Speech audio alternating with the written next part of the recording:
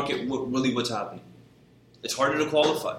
Essentially, Exactly. plain and simple. Each scenario is completely different. Yeah. And people always ask blanket statements. What do you think? Yeah. I don't know. Our job is to just see what's happening right now and what can we do to help get someone where they need to be. That's it. Right? And I think the biggest downfall that we're seeing right now is people that jumped at opportunity without doing their homework before. Yeah. They're stuck. Right? Now they're stuck. And them being stuck, it changes the rest of the market. Yeah. Right? A lot of people getting in over their head. We see a huge shift in the market.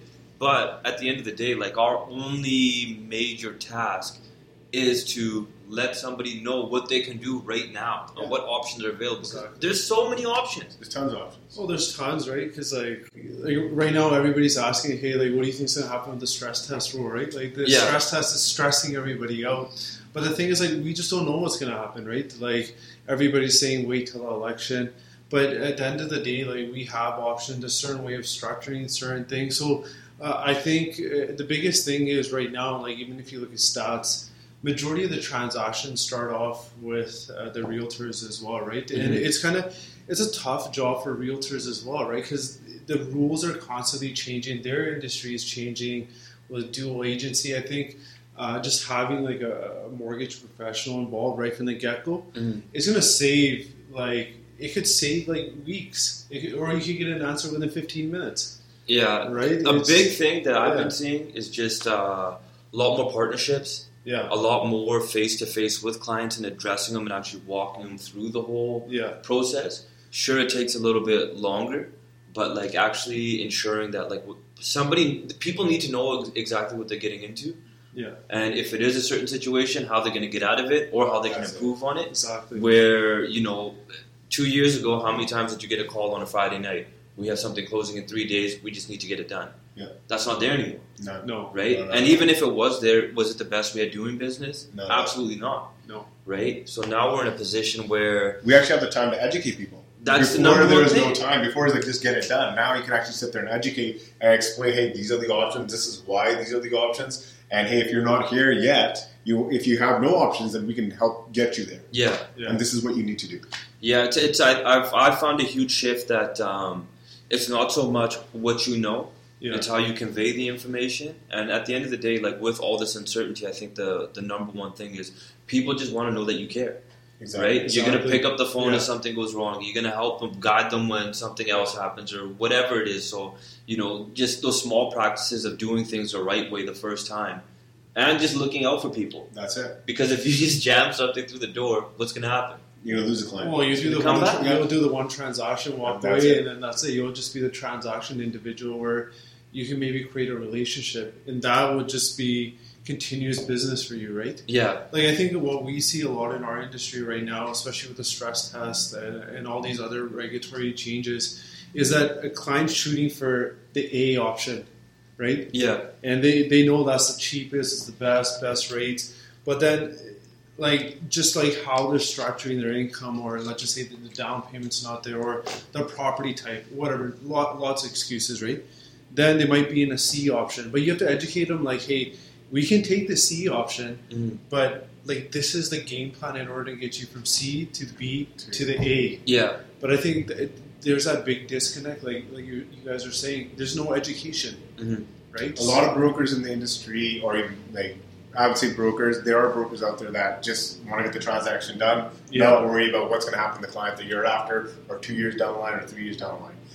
That's not what it should be. If you're actually in this industry, you should do it to help people and put them in the best possible situation at that time. And then say if it isn't the best, if it's a C mortgage, you gotta guide them and coach them. Yeah, it's not only are you helping the person, it's continuous business. Why would you not want to help someone? And it's a win-win situation for yourself and the client. Unfortunately, there are people out there that don't choose that path. They'd rather just jam them and keep them in private and keep charging excessive fees. And we see that all the time. And people come to us, and we looked at their situation and we improved it. We're like, well, why would the other gentleman or lady put you in this option when we could have got you that? And there's been a few deals that we've done that we've cut the interest rate in half and the fees in half, we took someone from what was 10% down to like 5%. When the original broker could have done that, but unfortunately some people... It's tough though as well, because even on the brokering side of things, if we really look at it, like, we're in a unique situation that each person kind of runs their own niche business. Yep. So, like, if I need to know something on the A space, I can come to Sapwell. For anybody that doesn't know what the A space is, it's all your banks and credit unions. So we'll be talking about different types of stuff, but, having commercial in-house, right? Somebody that knows private, alternative, having different brains to pick at, because I think one of the challenges in our industry is, one, there's a lack of education, right? Which is something that we're definitely working on in-house. Two, even a lot of clients, because if a broker's uneducated, they can't parlay that message with confidence to somebody else, right? At the end of the day, we deal with a lot of emotions, but we have one thing that rules our whole transaction. It's just numbers. Either the numbers work or they don't work. Yeah. We can give you several different ways of how it works, but it's that simple. So I think, one of the biggest things for us is just constantly ensuring that when we communicate to people, we don't get lost in it. Yeah. They don't get lost. It's just numbers. Either they work or they don't. We can tell you how to get to where you need to get to, but at the end of the day, that's where so much uncertainty, I think, is coming from, right? Yeah, no, big time. And then plus, at the end of the day, if you present a client with all the options and communicate the numbers in a proper way, let them make the executive decision, right? Because they have to see if it's going to fit their budget. The last thing you want is you get a client a mortgage, and now they get into it 2-3 months down the road. They're like, hey, they call you like, hey, Ranjman, we can't afford this, right? Yeah. Or the worst, the lender calls you and they're like, hey, we're foreclosing, and not only does it ruin your relationship with the client, but it does with the lender as well, right? Because then next time you send in a file, they're going to look at it even closer. Yeah. Exactly, right? So, things are changing in the market, but I wish we just had, we could forecast what's exactly going to happen in the future and stuff, right? Especially what's going on in the marketplace, right? Like, obviously, housing has cooled down, stress has a big effect, empty home tax, all this stuff, right? Yeah. But I guess, even the funny thing, I was reading an article, some millennials are making good use of the empty home tax. Yeah. I just reading the article, it was 6 to 8 different students moved into, a $6 million house. 100%. And I think it was, they interviewed them, and they're like, I'm paying $1,100 to sit on a big sofa, watch TV, jump into the pool. This is not that bad, right? Yeah.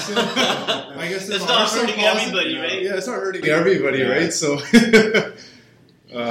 but at the end of the day, it's how we educate everybody, right? Yeah. So that's that. That's that.